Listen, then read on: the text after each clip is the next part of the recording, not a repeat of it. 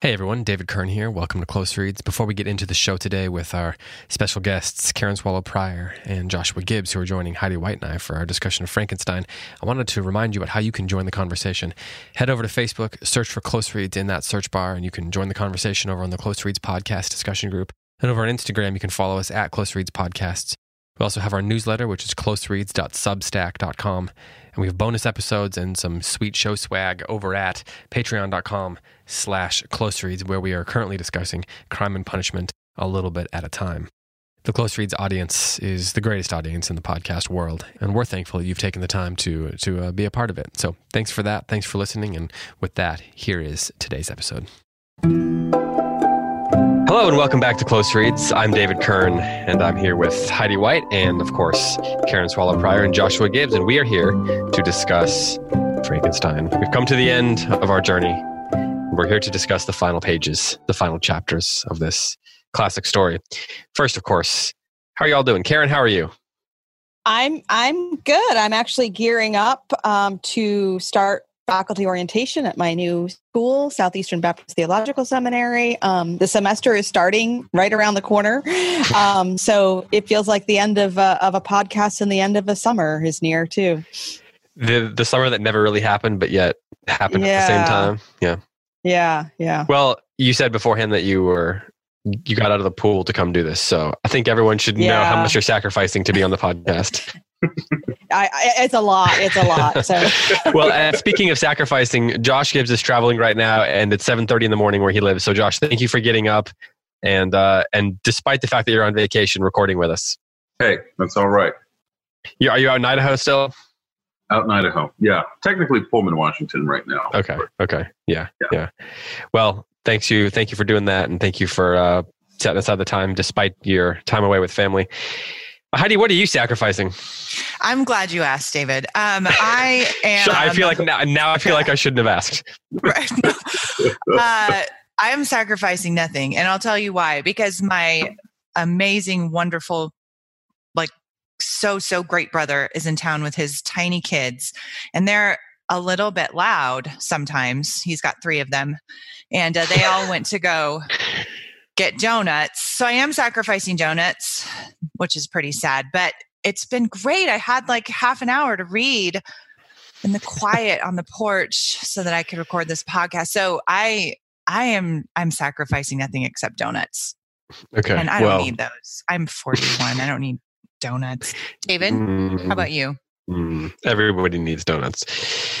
I was just thinking about the idea of finding quiet to read, and that is a concept that's not really a thing for you. Not terribly familiar with. Yeah. It usually involves 11 p.m., 11:30 p.m. But let me see if I can figure out how to segue us in. Is there a way to segue into the end of this book that involves the things that we're talking about? I don't think so. So let's just talk about the book. The monster makes a bigger sacrifice? Yeah, there's a lot of sacrifices made in this book. We are here to talk about the final passages of this book.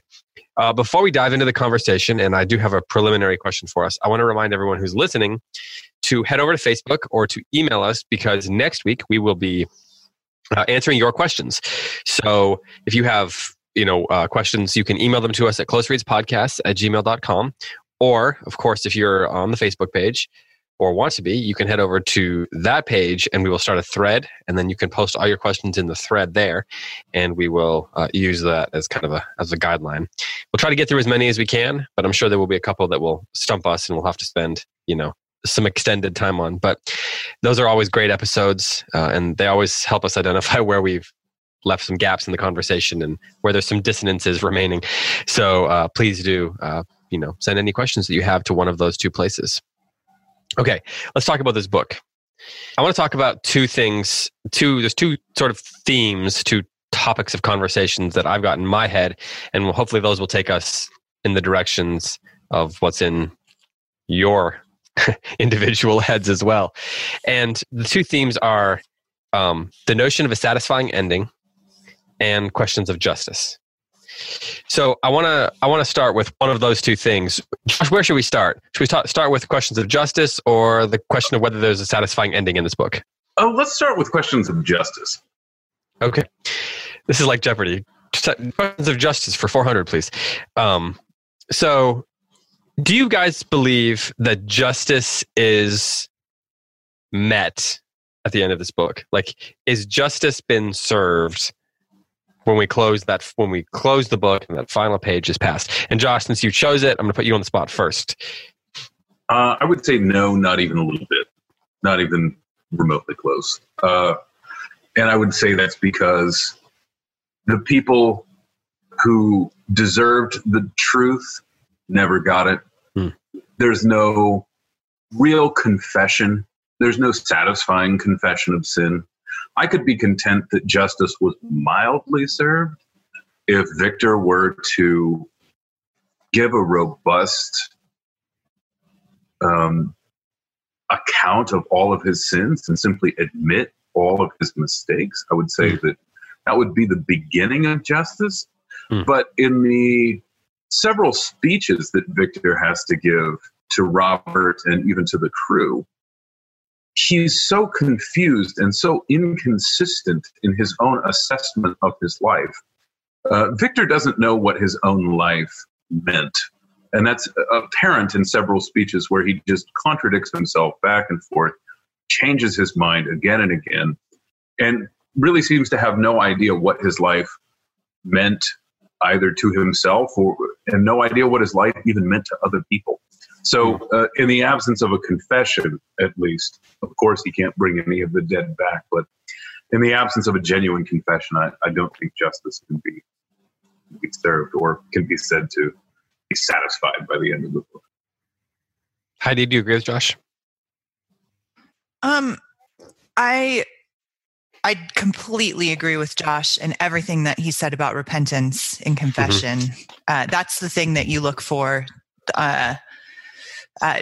Sometimes we don't even realize that we're looking for that in a book, but we are all the time, just as we are in our own human life, right? Can you admit what you have done is wrong and make that right in some way? I am going to counter question Josh. Cross-examine. Do you think of justice? Is justice a private virtue or a public virtue?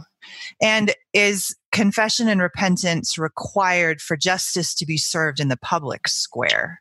Because I thought of this as more of a public question. So go ahead. Yeah, I would agree that that justice could be meted out on Victor, and he could be kicking and screaming the whole way, and that would not be the fault of the storyteller that Victor resisted justice. But, and this might be a matter of discussion for a point later in the episode, but if we examine the end of Victor's life, his death doesn't make a whole lot of sense if we're thinking of it as being illness related. And if there's some kind of sentence that he needs to serve, he never approaches it at all. So if we look at the beginning of the novel, the letters are dated early August. And if we look at the letters at the end of the novel, they're dated early September. And it's easy to get the impression that that Victor dies of some illness. But if you read the book, the end closely, it's obvious that he's not on his deathbed. The man is not on the verge of dying. He survived for a whole month. He's edited 100 pages of Robert Walton's letters. The man is fine. He dies because they're headed back to port and he can't kill his son, and so he has no reason to live. So I think he simply gives up living. And there's no way of viewing his death as something that's thrust upon him because he acted unrighteously or unjustly. I think he more or less simply refuses to go on living. And so if we were viewing justice as a sort of public virtue, even his death is more or less pathetic and selfish. I don't believe that he succumbs to an illness. Not after a month on a boat of talking all day and editing a book.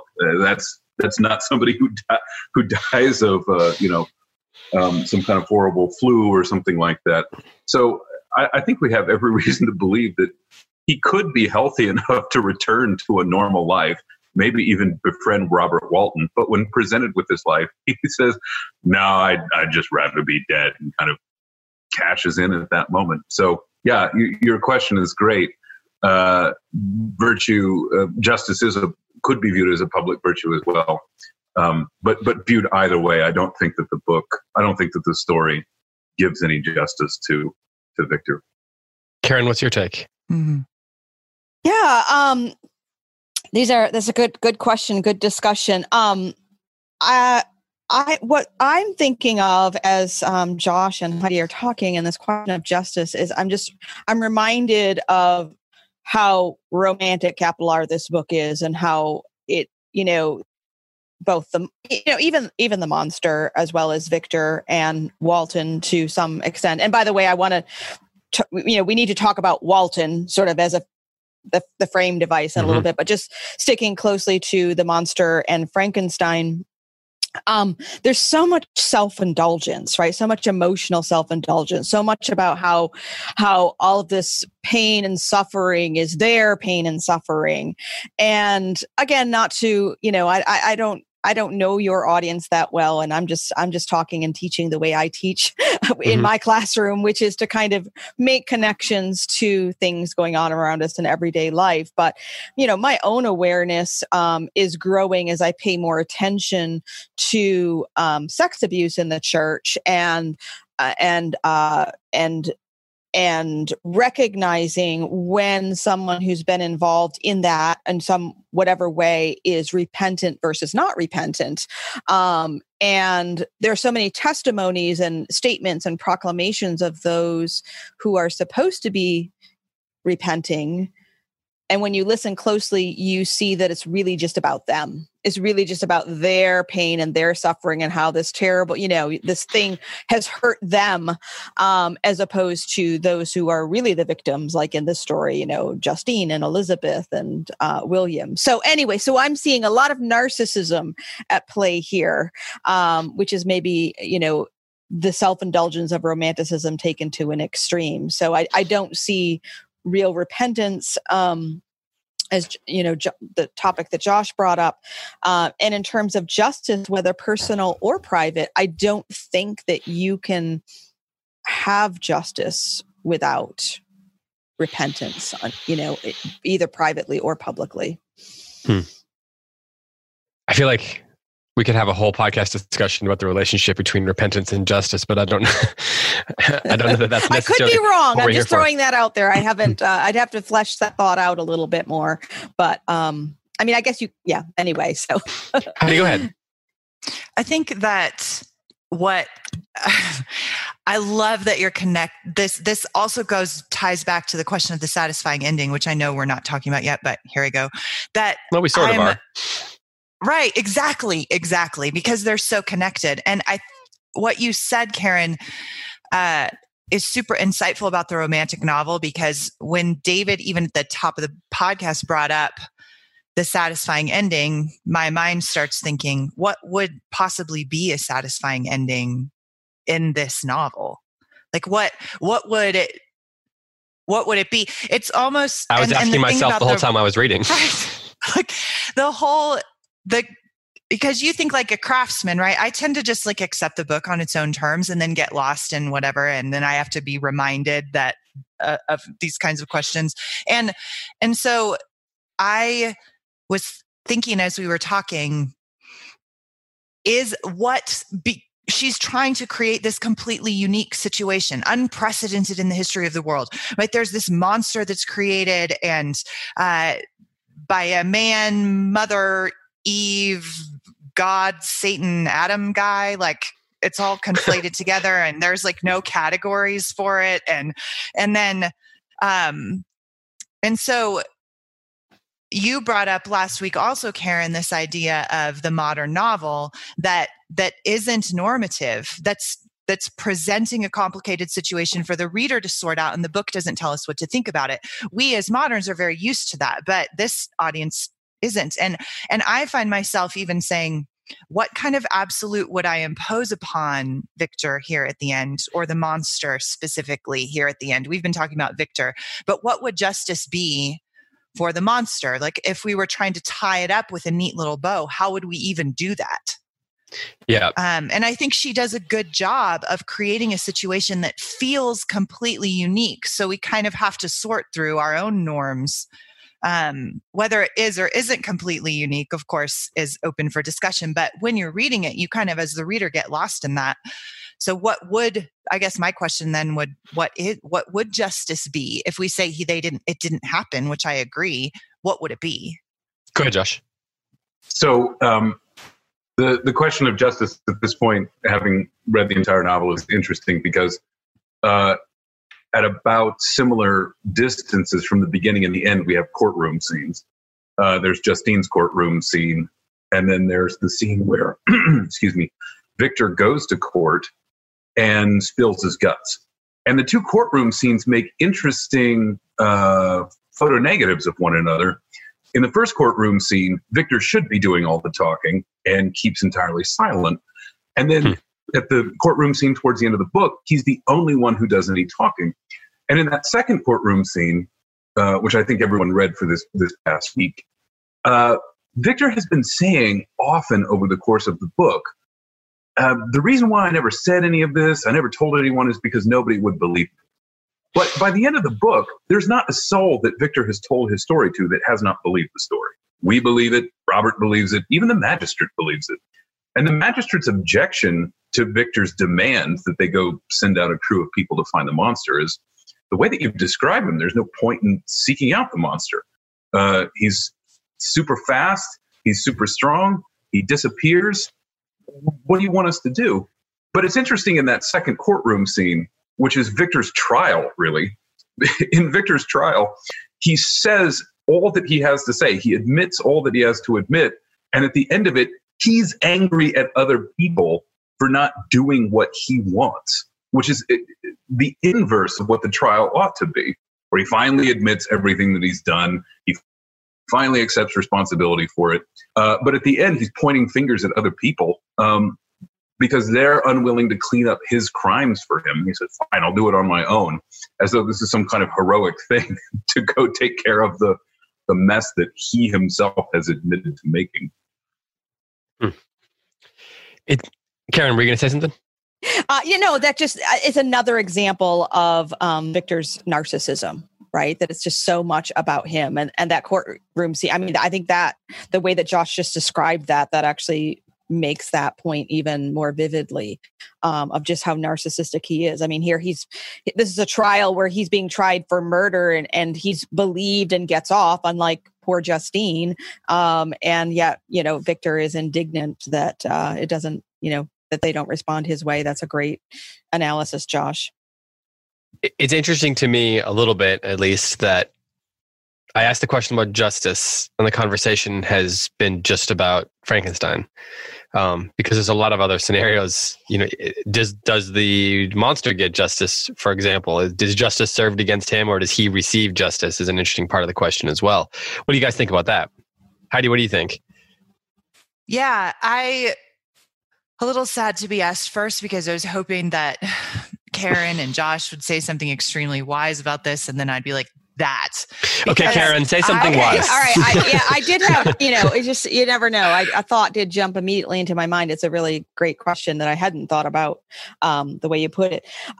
It's interesting in that sense, and just simply the fact that our discussion about justice has revolved around Victor rather than the monster, I think shows Shelley's success in what I think is her, really one of her central themes, which is showing the guilt of the creator rather than the creation in making something that is prone to crime and prone to evil and suffering and pain. In other words, the monster is, in many respects, in this understanding of a creator God and his creation, the monster is the helpless victim because he never asked to be made and he was made corrupt or able to be corrupted. And of course, that's the central sort of question and theme of the novel, but we just sort of shown where we land in the discussion, in the course that our discussion just took, that we really hold Victor much more culpable, or the creator much more culpable than the creation. So, I mean, it was interesting. Like, instinctively, everybody latched onto the question of whether Frankenstein got what he deserved, and then whether there's sort of the universe itself has been set to right. And then there's the question of, did the monster get what he deserved? And then did the universe get set to right in relation to him? So I'm interested in kind of within the novel, Josh, can we look at each of those four quadrants here? So on the one hand, does the monster and Frankenstein get what they deserve? And then does the novel seem to be saying at the end that all has been set to rights?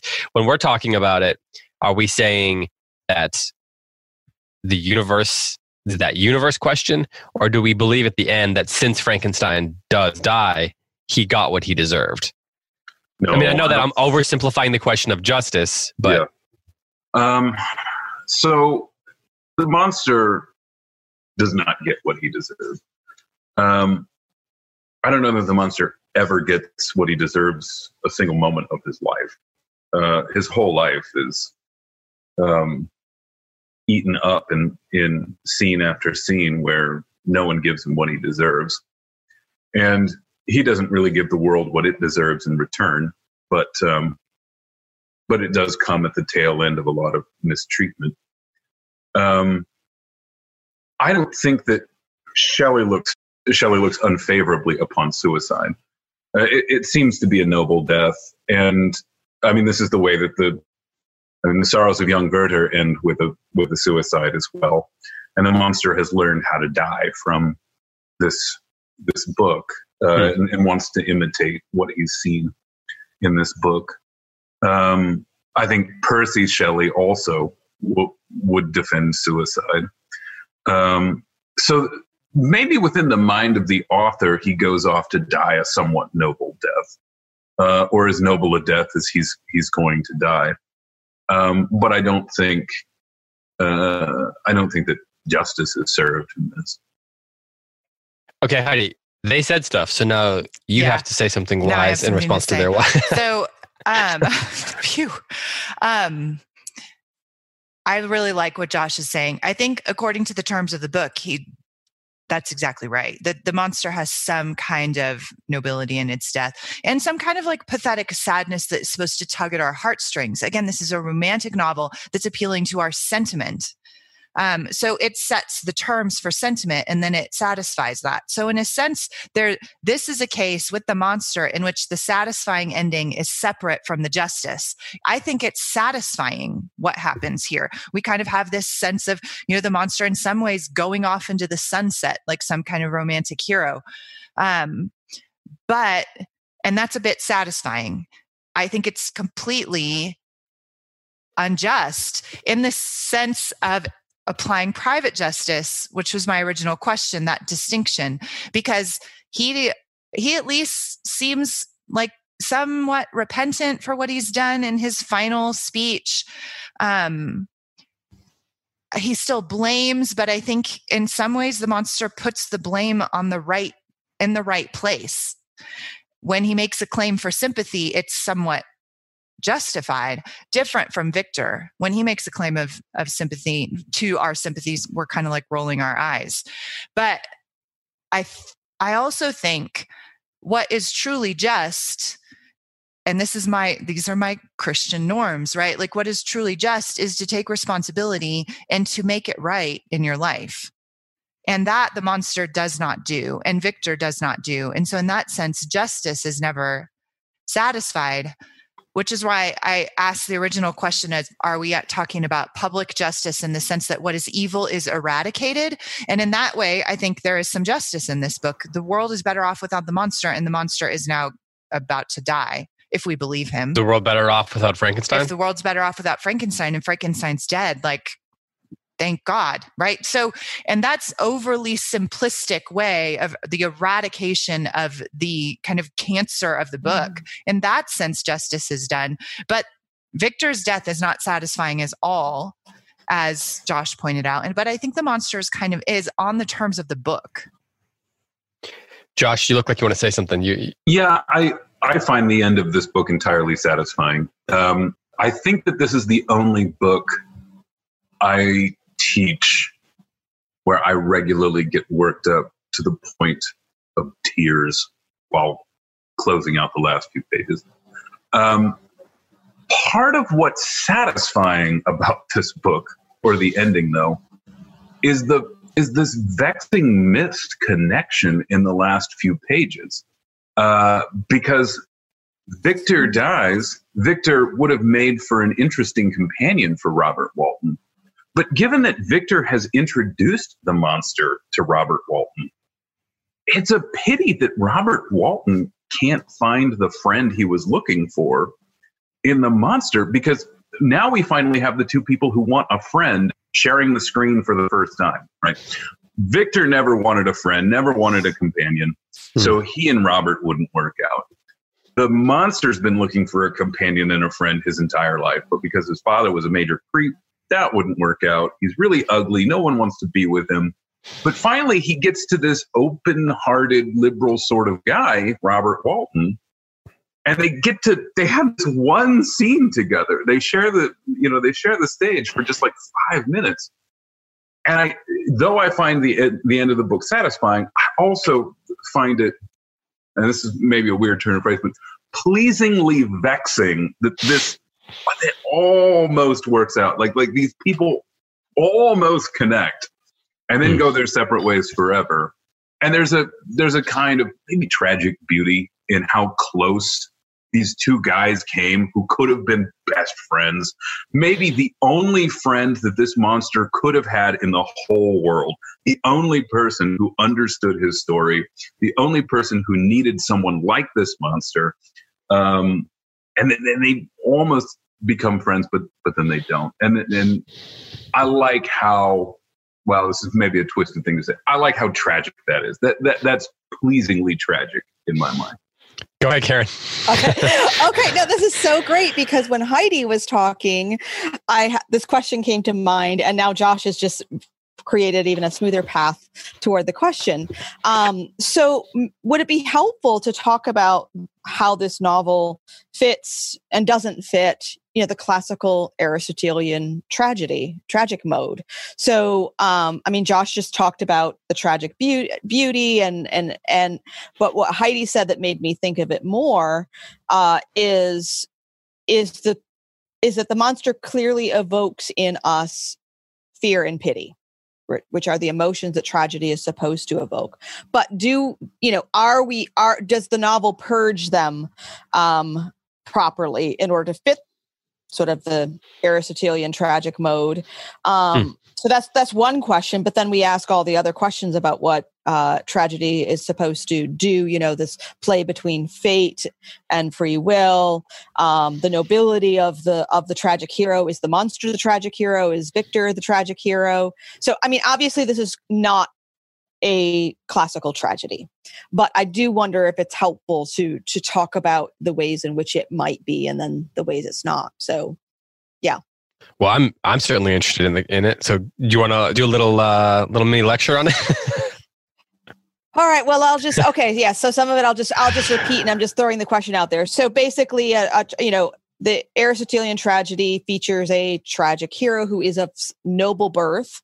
Obviously, in any modern work of literature, where that's going to mean something a little bit different. So we would have to think about whether, is Victor Frankenstein noble in some way, which that would be one question. And then, of course, the tragic hero, through a combination of fate and his own choices, his own free will, makes a bad decision or does something that was somehow inevitable, either through his own choices or because of fate, some combination, and suffers a fall. But this fall, what makes Aristotelian tragedy tragic and Aristotelian is that things are made right. not just for the individual, but for society. So, the fact that, the Oedipus suffers this huge punishment of blinding himself and exiling himself as a result of his sleeping with his mother and killing his father unbeknownst to him, that purges the land of sin, and he suffers, but it's his society is cured. So anyway, those are the questions. I don't know. Anybody have any thoughts so I can think about my questions as you talk? I do love I'm so glad that you mentioned the noble birth thing, because I think this book seems to be playing with that, if not outright commenting on it. Because on the one hand, we have this character who, Josh has talked about his family at length. We have Frankenstein, who ostensibly comes from this,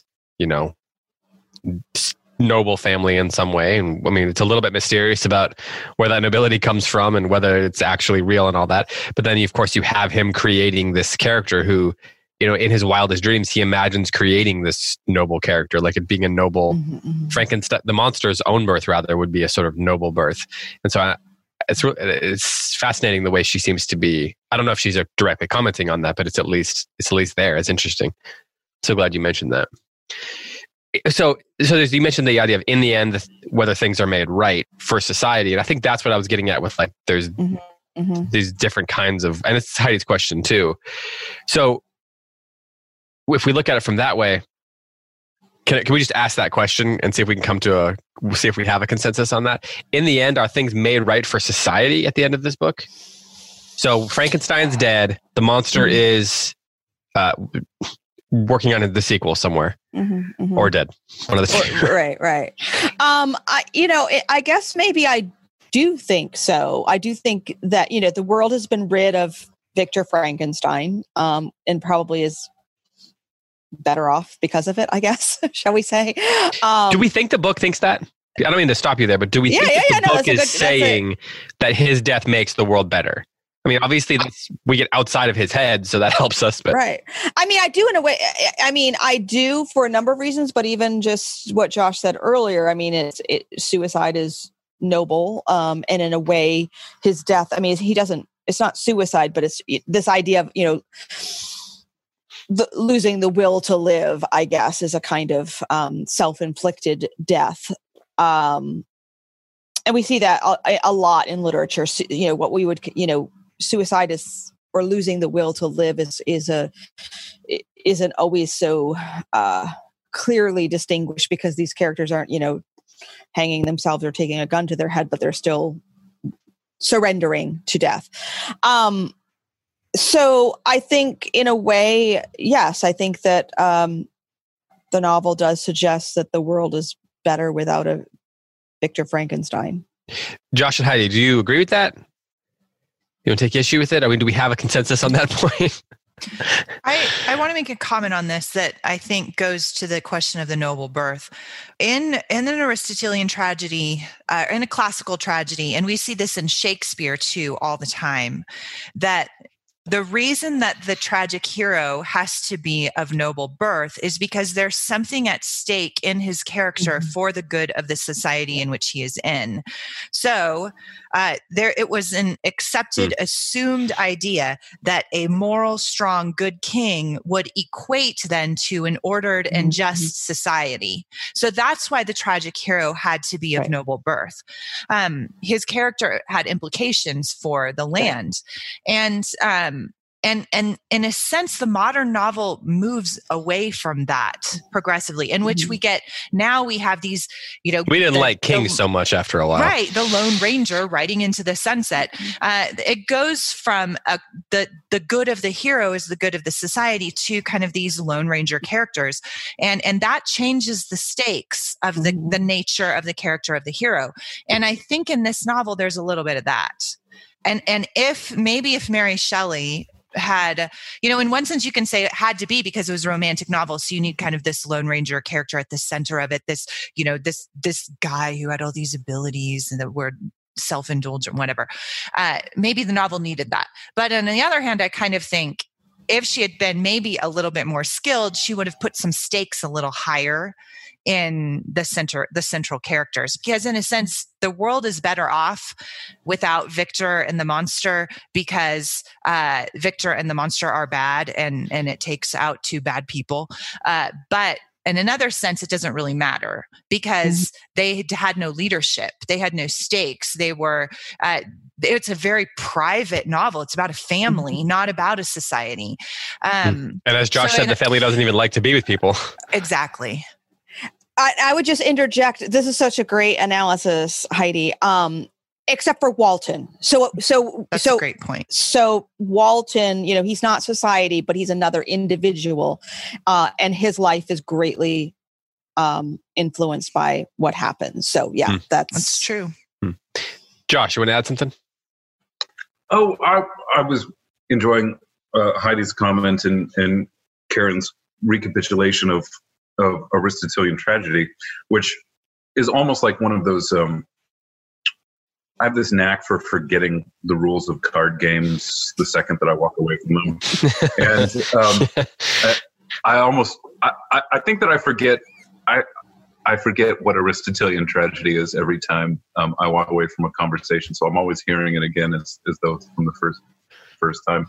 I was only going to interject, and this is only a tangential kind of comment. There's somewhere, I forget where David Hart points out that St. Peter's tears in the gospel are the first tears ever cried by a common person in a work of literature. And that prior to St. Peter's tears, it's all noblemen and kings crying.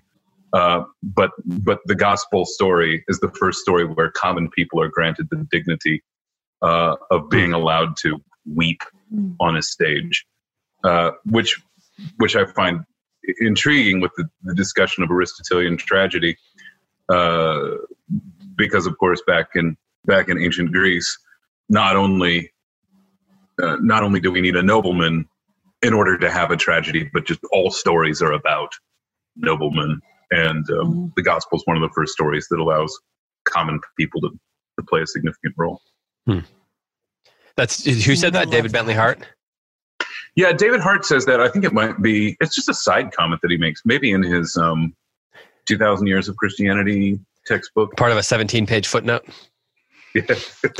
Right. So, okay, Karen, we got on that conversation because I stopped you and said, well, can we talk about this question of whether the book seems to think that the world is better off without Frankenstein? And that was part of a series of comments you were making. So I apologize for that. I want to give you a chance to keep going with what I think you were talking about your comments on what this novel and relationship with Aristotelian tragedy. Yeah, no, I mean, it's just, I think it's might be a helpful way of assessing the novel. I don't know that I have, just comparing it to these sort of standard measures of tragedy. We certainly have fate and free will at play throughout this. I mean, that's a deliberate theme clearly in the novel.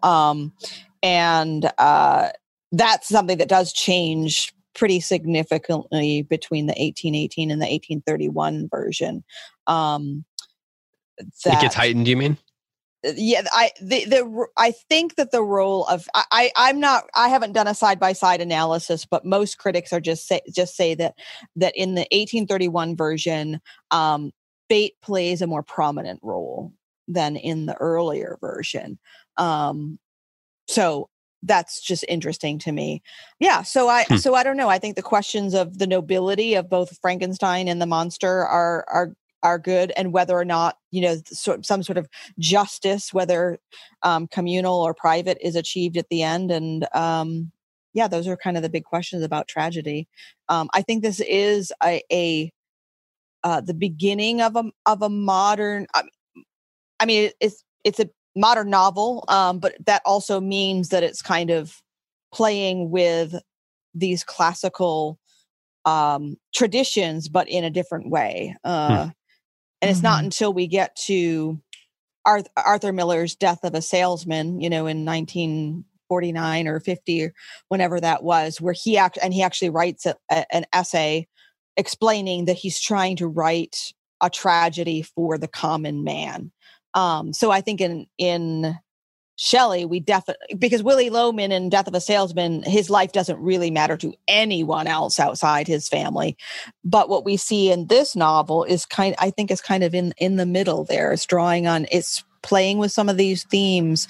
And we do have a character who is somewhat noble and whose death matters to some people.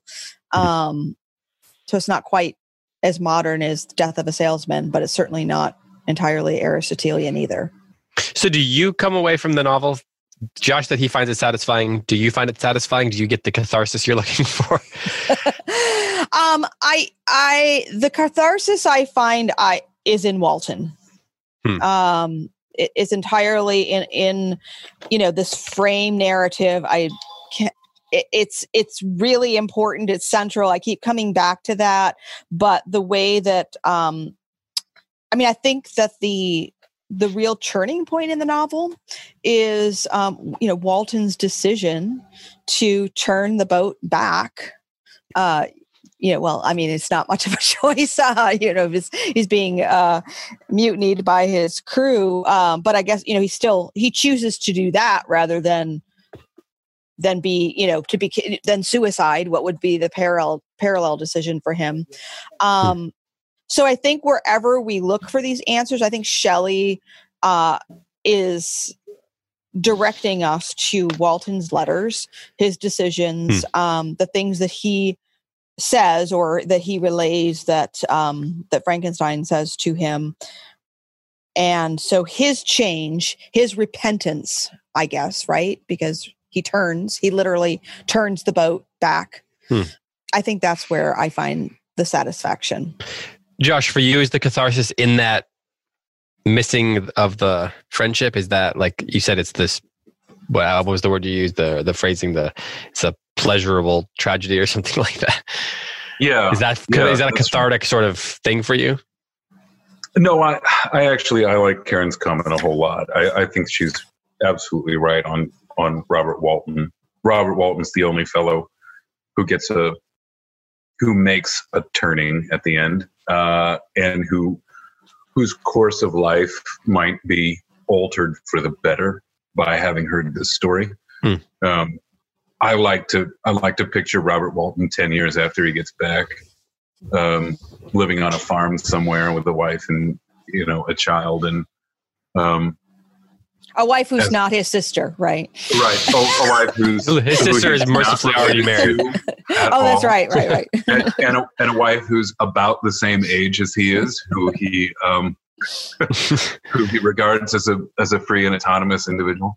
I like to think that, and that he spends the rest of his days grateful that he nearly destroyed himself, but didn't. That he was pulled away from something awful, and that he never has a second thought about returning to the North Pole, and somebody else does it and he doesn't have to. And I think that's a possibility that's what ends up happening to Robert Walton. I don't know. I don't think that's such a long shot that he returns to England and he mulls over the whole trip and he comes to some helpful conclusions about how he ought to live his life. It's what happens to Mary Shelley, right? Of course, she doesn't know this at the point that she's writing this novel. But she, after she has 3 children die and 1 survive, and her husband drowns at sea, which again, she didn't know was going to happen when she wrote this. It's almost like she was writing out the trajectory that her life would later take. She goes back to England and lives sort of she continues to write things, but lives a more respectable lifestyle amid family and less controversy. So I like I just like how you described Walton's future life. I agree with you. You're right on. It's funny how the rest of her life pans out given the course of the novel. And maybe this is a minor point, but when Shelley dies on that ill-fated boating trip, his body does wash ashore, and he's burned on the beach. Isn't it crazy that the novel ends with the when the monster's saying, "I shall ascend my funeral pile triumphant." She didn't know that was going to happen to her husband. It's bizarre. It's uncanny. It is. That both of these characters, their fate ultimately references the fate of her husband as well. It's bizarre. Mm-hmm. Sounds like you might have a theory about that to save for a literary wacko theory podcast. I'll save it for the Twilight Zone remake whenever it comes around. So for you, where's the catharsis if there is any? And then we'll go back and talk more about Walton and that framing device because I don't want to lose that. I agree with that. I think that's true. I think that I have never understood why the monster doesn't kill Frankenstein. Like, I wish that Frankenstein would have had a more dramatic death. I think it doesn't feel satisfying to me that he just dies. Like, if I was writing this novel with all of the melodrama that she puts in so many different cases, that she must have been trying to do something with his like peaceful death. And I kind of wish that the id had killed the ego and that the monster had killed him. And, there's a lot of, I think, better ways Frankenstein could have died. I don't think, but here's what I do think. I started with a don't and then I'm going to a do. I do think that the monster fits the Aristotelian tragic hero archetype much better. But still not perfectly, because the monster doesn't have like the one fatal flaw that brings about his downfall, but he's a much more internally noble character. I'm not sure if Shelley intended, and I'm not big on author intent, and so this doesn't bother me. I'm not sure that she intended him to be as dislikable as he is, because he has that like weird moral on his deathbed that seems like it kind of comes out of the blue. Like, don't be so ambitious, Walton. And then Walton is like, okay, I'll turn around and go back. And it kind of seems as if she's trying to bring some kind of norm in there coming from the mouth of Frankenstein. But he immediately undermines his own norm because he never humbles himself or makes any decision from any position of humility ever. I think Victor's a villain, not at all a tragic hero. But I don't know if that's exactly what Shelley intended. Mm-hmm. And I'm okay with that dissonance. But I do wonder about it sometimes here at the end of his life. Do you guys find yourselves rooting for him to survive at the end, or rooting for him to get his comeuppance? And Frankenstein or the monster? Frankenstein. Because you said you think he's a villain. So is this the first? Well, maybe not the first, but is this like, a Tony Soprano's anti-hero thing going on here where we're rooting for the bad guy? Is that what you're saying? No, I'm not rooting for him at all. I wanted him to have a more violent death. Heidi. Oh. No, please, Karen. Heidi, do you think that vengeance, the spirit of vengeance, is the monster's flaw? Perhaps. Yes. If that, I think that would fit. Mm-hmm. Because without that, if he could overcome that, he could have been redeemed at multiple points, which is what you're looking for with a tragic hero. Right. He becomes consumed by it. Mm-hmm. Josh, what were you going to say? I was going to say that I want to point out just one of Victor's closing speeches, which are he's given us almost what seems like 3 different speeches that could count as deathbed speeches, but I want to look at the of course not just one for Victor. But I want to look at the one that is actually the last thing that he says, and this is in this is in the letter that begins September 12th. Victor's death is odd. As I suggested earlier in the show, I simply don't believe that he's sick. He's lasted for too long. He's done too much work. He's not presented as somebody who's having coughing fits and dying of, some disease that he picked up from moving through the tundra or something like that. He is more or less in decent health a month after they pick him up. Like, he survived for a long time. These are his dying words. My judgment and ideas are already disturbed by the near approach of death.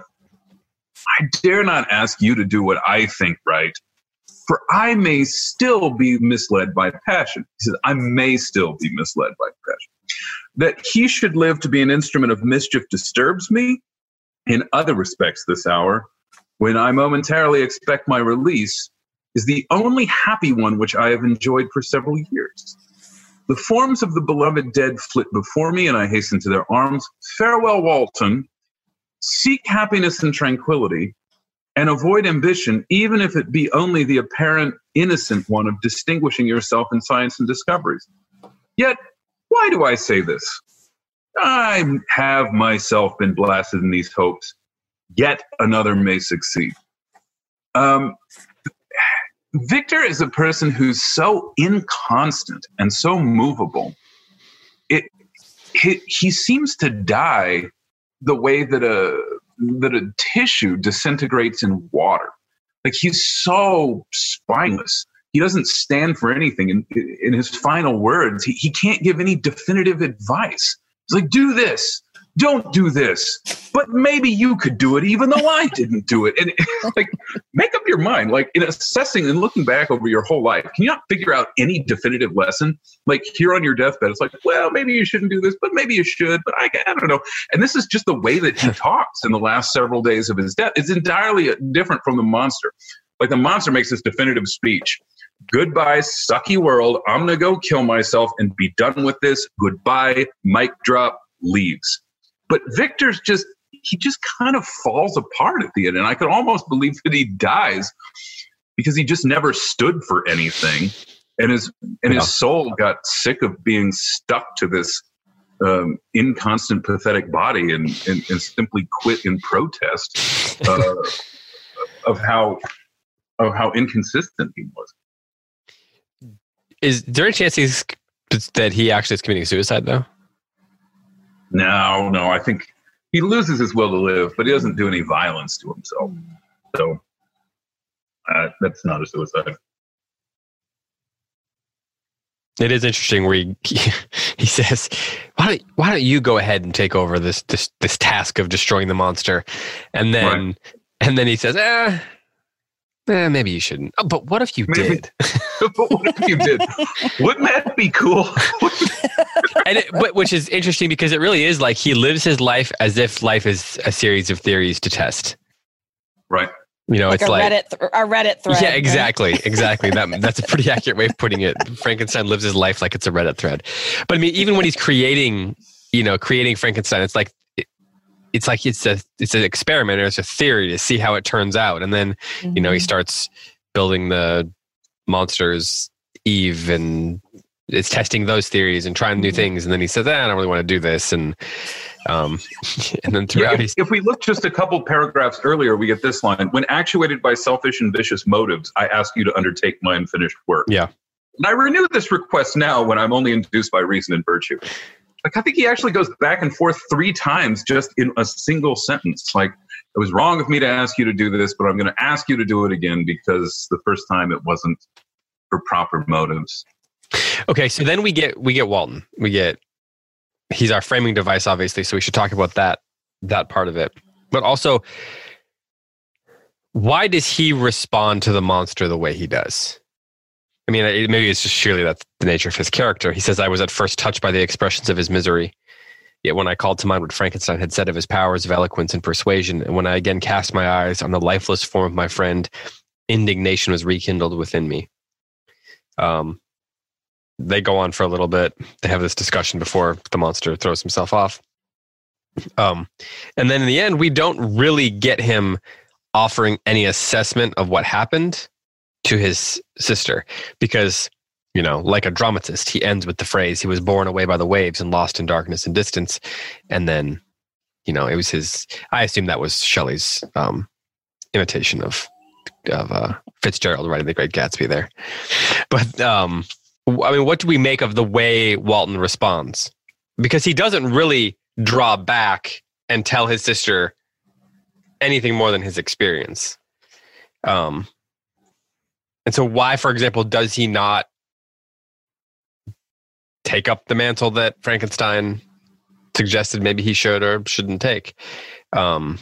Or why does the monster not kill Walton? I mean, I guess if his vengeance has been served, then maybe he really is just about vengeance for him. But the Walton doesn't seem threatened by the monster, which would suggest that the monster wasn't being threatening. Or Walton's a very brave sort of fella. Like, uncommonly. He seems at one point, Walton does, to be to find the monster's speech very compelling. And then the narrative tells us he remembers that Frankenstein told him that the monster was persuasive and manipulative, or whatever his words are. And then he rejects him, which goes to what Josh said earlier, like the pathos of this potential. Even beyond the grave, Victor is corrupting everybody against the monster.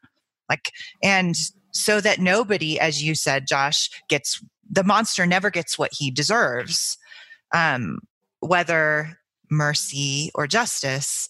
And that is, so it seems that Walton is rejecting the monster who just wants a friend, and he just wants a friend, as Josh said, out of loyalty to Victor, whom he sees as a friend. He's like, well, I can't be friends with this guy because Victor told me not to, is really what he's saying. So it's somewhat out of virtue, and then the reader has the chance to decide whether that's misplaced or not. Yeah, I would just like to sort of pick up on that by reading, if we can, the passage where there are several passages where the monster explains himself to Walton. But since we have been talking about virtue and just sort of this complicated figure, it's still, again, in that last letter, closer to the end, where after Walton says that he's sort of touched, but then he calls him a wretch. And the monster responds, "Oh, it is not thus, interrupted the being. Yet such must be the impression conveyed to you by what appears to be the purport of my actions. Yet I seek not a fellow feeling in my misery. No sympathy may I ever find.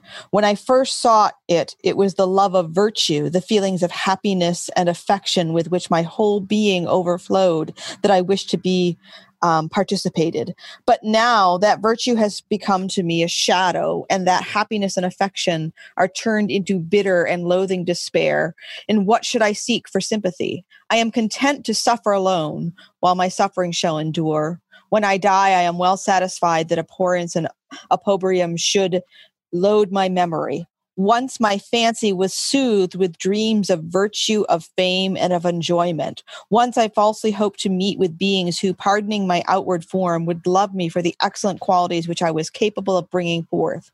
I was nourished with high thoughts of honor and devotion, but now vice has degraded me beneath the meanest animal. No crime, no mischief, no malignity, no misery can be found comparable to mine. When I call over the catalog of my deeds, I cannot believe that I am he whose thoughts were once filled with sublime and transcendent visions of the beauty and the majesty of goodness. But it is even so. The fallen angel becomes a malignant devil. Yet even that enemy of God and man had friends and associates in his desolation. I am quite alone. So this passage is just packed with so much that's in the novel that Shelley's drawing on. The clear connection is between Lucifer in Paradise Lost, who becomes a fallen angel, who is the fallen angel, who becomes a devil. But there's also, I just see Percy Shelley all over this as well. In the middle where he says, I had dreams of virtue, of fame, and of enjoyment. Like, fame is stuck in the middle. Like, what virtuous person who's really concerned with virtue includes fame in a list, right? These were young people who were consciously and deliberately seeking fame in their poetry and their philosophy, because they were, in those circles, but Mary Shelley was born to famous people, and Percy Shelley kind of latched onto the family in search of fame. So, yeah, I don't know. I didn't mean to go on so long, but this is a really key passage, I think, about the monster, but also about everything that Shelley is doing in this novel and the way it reflects what's going on in her life. So I'll just stop there for now. I agree. That is a super key passage. Like in fact, all of what the monster says here at the end. And I don't sense from the monster in these speeches any sense of self-justification. He's just saying he's saying exactly what he did. And he doesn't seem to be calling for sympathy. He seems resigned to his fate, to your point, or his free will choice, or both. Well, he's also Adam here, right? He's also Adam railing at God for creating him when he didn't ask to be created. That's the other thing we see in this passage. He's not only Lucifer, he's also just this, this victim of a creator. Right. I thought down at the bottom of that near the end of the speech, I guess it's like a third down or 2/3 down, when he says, "Fear not that I shall be the instrument of future mischief. My work is nearly complete." That really caught my eye, this idea of the work of the monster, that he has some sense of having a task that's imposed upon him from the outside that he has to complete before he can die. And then he goes on, "Neither yours nor any man's death is needed to consummate the series of my being and accomplish that which must be done, but it requires my own. Do not think that I shall be slow to perform this sacrifice." So there is this, I'm really curious about that idea of the monster's work, what he perceives to be his work, and where that is coming from. That goes to your question, Karen, of fate and free will and all that. And it's clear from what he says that the thing that will complete or consummate his work is his self-immolation. It's the sacrifice of himself, which is a Christ-like action, right? To sacrifice oneself for the good of the society, for the good of the world.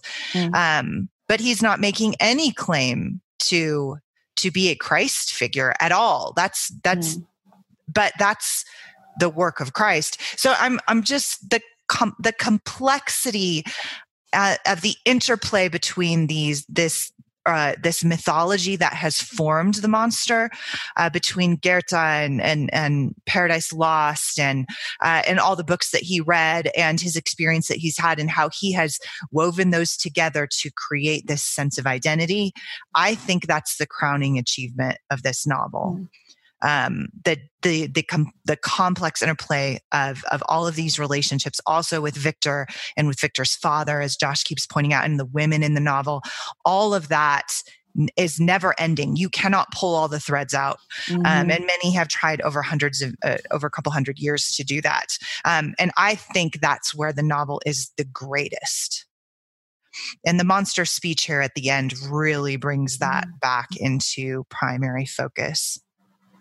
It's really syncretic, right? I mean, which is why the novel's so important, because it just reflects all of the streams of thought that had been taking place over human history and culture for thousands of years, and also points us to what we're in the midst of now, right? It's just kind of prophetic of this mishmash of worldviews and ideas that lack coherence, but become sort of their own coherence, I guess. And that become these, despite being incoherent, people latch onto them so aggressively that they become their sort of marching orders. They live according to them despite their incoherence. Josh, were you going to say something?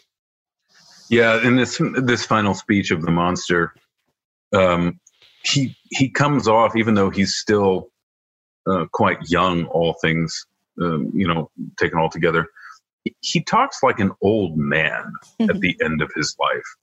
And there's the moment in this speech where he says, basically, when I was young, I would have wept to die. Now it is my only consolation. And that even though the monster's quite young, that line suggests the arc of a very long life. Young people would weep to die because they love the world, because the world is a good place, because they think people are good, because they assume everyone has the same good intentions that they do. But the monster has received so much. He now has a very long list, a very long record of wrongs that have been done against him. And his opinion of the world has changed. He used to think of the world as a good place in those first couple of years when he delighted in nature and he watched the DeLacy family and he had this image of stability and goodness. The world seemed such a wonderful place. He would hate for anything to snatch this vision of the world away from him. But now his only consolation is the knowledge that he will escape this place that he used to love. And it's because the whole world has soured on him. So, at the end of his life, he does take his own life. But in a way, he takes his own life as an icon of the world that has never done him any favors, the world that he's absolutely sick of. He's not just sick of his own life. He's also sick of what other people have done with his life. And in killing himself, he is removing that thing that other people have abused. He's sick of the abuse. He's sick of other people. Ultimately, he does turn out like his father. He's sick of people at the end of his life. I'm tired of you. And he goes off to do what his father seems to have wanted to have done for a long time, which is to escape the world through violence. Seems like he's also he says, I look on the hands which executed the deed. I think on the heart in which the imagination of it was conceived, and long for the moment when they will meet my eyes, when it will haunt my thoughts no more. And so it seems like he, there's a sense of guilt, which also is, or conscience, which is there as well, which is haunting him and playing into that sort of desire to leave the world. That's right. Yeah, some of it he feels as though it's deserved. Like, I killed other people with these hands. I'm going to kill myself now, and it's only right given what these hands have done. We also don't want to skip one of the most moving and poignant lines in the whole novel, which is in the middle of all this that we've been looking at. And it's at the end of a paragraph in the middle of this speech where he says of himself, I, the miserable and the abandoned, am an abortion, to be spurned at and kicked and trampled on. Even now, my blood boils at the recollection of this injustice. He calls himself an abortion to be spurned at and kicked and trampled on. And of course, lots has been written about Shelley's own, her mother's death after her birth. And then at this point, I think Shelley had lost one infant shortly after a premature birth. So there's just so much biographical stuff here. But again, here is the creation calling himself an abortion, which, of his creator. He doesn't say that, but that's what's suggested here in the context of this whole speech. This is the part where, this is the whole speech, but that line in particular is where I think Shelley asks us to have more sympathy and empathy for this monster than ever. It helps that we're inside his head here too. We're hearing from him, because the other times when we feel the most sympathy for him are when he's in the cave and he's watching the family whose name I always forget. DeLacy. The DeLacy's, yeah. When he's watching them and he wants to be so much a part of their family, and he wants to experience that sort of camaraderie and love, we feel a lot of sympathy for him during that time. And then he goes in to visit the old man, and the old man is, who can't see, is, may have accepted him, but then the children, his children come in and they drive the monster away. And so from then on, that he doesn't get what he's looking for there. And so those are the moments when we're inside his head, we're able to feel sympathy for him. Otherwise, we're in Frankenstein's head. And weirdly, we rarely feel sympathy for Frankenstein, despite the fact that we're in his head, which is maybe a proof of the consistency with which Shelley's able to render these characters who are inconsistent themselves. Like there's a consistency in her ability to draw those inconsistencies, if that makes sense. But I guess that's just called skill. Do we need to talk at all before we go today about this framing device? Karen, I know that's you brought that up a couple times today. Should we talk about that now? Should we save it for the Q&A? What do you think? Yeah, I mean, I think we hit the main point, which is just that it's not just, a neat literary device like, oh, let's tell this story through letters. It is that, but it is in Walton that we see, I think, the most redemption that the novel has to offer. So I think that's important. But maybe there are people who have questions about that. Well, let me ask this just before we go. So Josh has talked especially about the idea of people not being trustworthy and saying things other than what they actually mean and all those sorts of things, being dishonest. Is it possible that any of that dishonesty is coming actually through Walton as the one who is recording the story? I know that we get Frankenstein who claims that he says that Frankenstein, edited some of it, but to what degree can we totally trust Walton's retelling of the story, or do we just have to take that at face value? Yeah, I think that it's, I think in the context of where the novel was and its development in history and the different devices that were used, and the epistolary device was a common one. I don't think we're supposed to question the veracity of Walton's letters or his recording and of the speeches.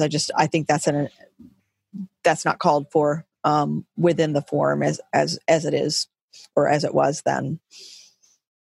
We're supposed to, it's a willing suspension of disbelief, right? We're supposed to just believe that he wrote these letters and he recorded all these things, and that's an element of realism for the time. And you can see she's trying to make it more believable here and there, like right.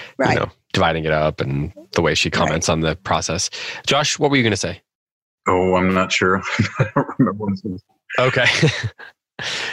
Do you agree with Karen then? Just that Walton, we were supposed to accept Walton as a sort of truth teller, and then the dishonesty as to oversimplify what you were saying, but the dishonesty comes from Frankenstein. I would agree with that. And it's, I was struck in finishing the book again, just how much longer the 1831 ending is. And the 1831 ending, goes on and on and on in Victor's delusions while searching for the monster. So a lot is added in this Arctic journey where Victor communes with the spirits of the dead, and he has conversations with them, and they're guiding him. And he tricks himself, he even states this, he tricks himself into believing that his dreams are real and his waking life is a dream, because in his dreams he gets to be with his friends, and then he goes back to this hellacious nightmare, which is his life. And so, the longer that Shelley thought about the character, the more appropriate it seemed for the whole, for the book to end in this cataclysm of delusion. And that the whole end of, so much of the end of Victor's life is spent trading what's real for what's fake and what's fake for what's real, where Victor can't even really tell the difference. Victor even says that more or less in the 1831 edition. I wanted to get to the point where I couldn't tell the difference between delusion and reality. I wanted to switch them as absolutely as I could. So it seemed like the more Shelley thought about it, the more she realized that Victor didn't have a grip on reality, and that he himself was pursuing this reality that was not trustworthy. Heidi, do you want to come up with a phrase that's better than cataclysm of delusion? I liked hellacious nightmare, which is his life. So I think Josh is on a roll. That was great. No, truly though, do you have any final thoughts you wanna put out there, and then we'll go back around again just if anyone wants to add one final thing. We did not talk at all about the wedding night. Should we can do it now. We have a few minutes, or maybe we don't. I don't know. You didn't say. Well, I definitely want. If we don't talk about it today, I am charging our listeners. Somebody ask a question about it, because that is important. So, I was thinking about how when we were talking about Aristotelian tragedies, that I got to thinking about Shakespeare once you said that, Heidi, and how the idea of the Shakespearean comedy where it leads to this wedding and the society is united in some way. And I was thinking how it feels like the novel's leading to this wedding, and then it just sort of flips that, like he thinks he's leading up to that point. He makes this huge deal about how he's journeying to the wedding night. Yep.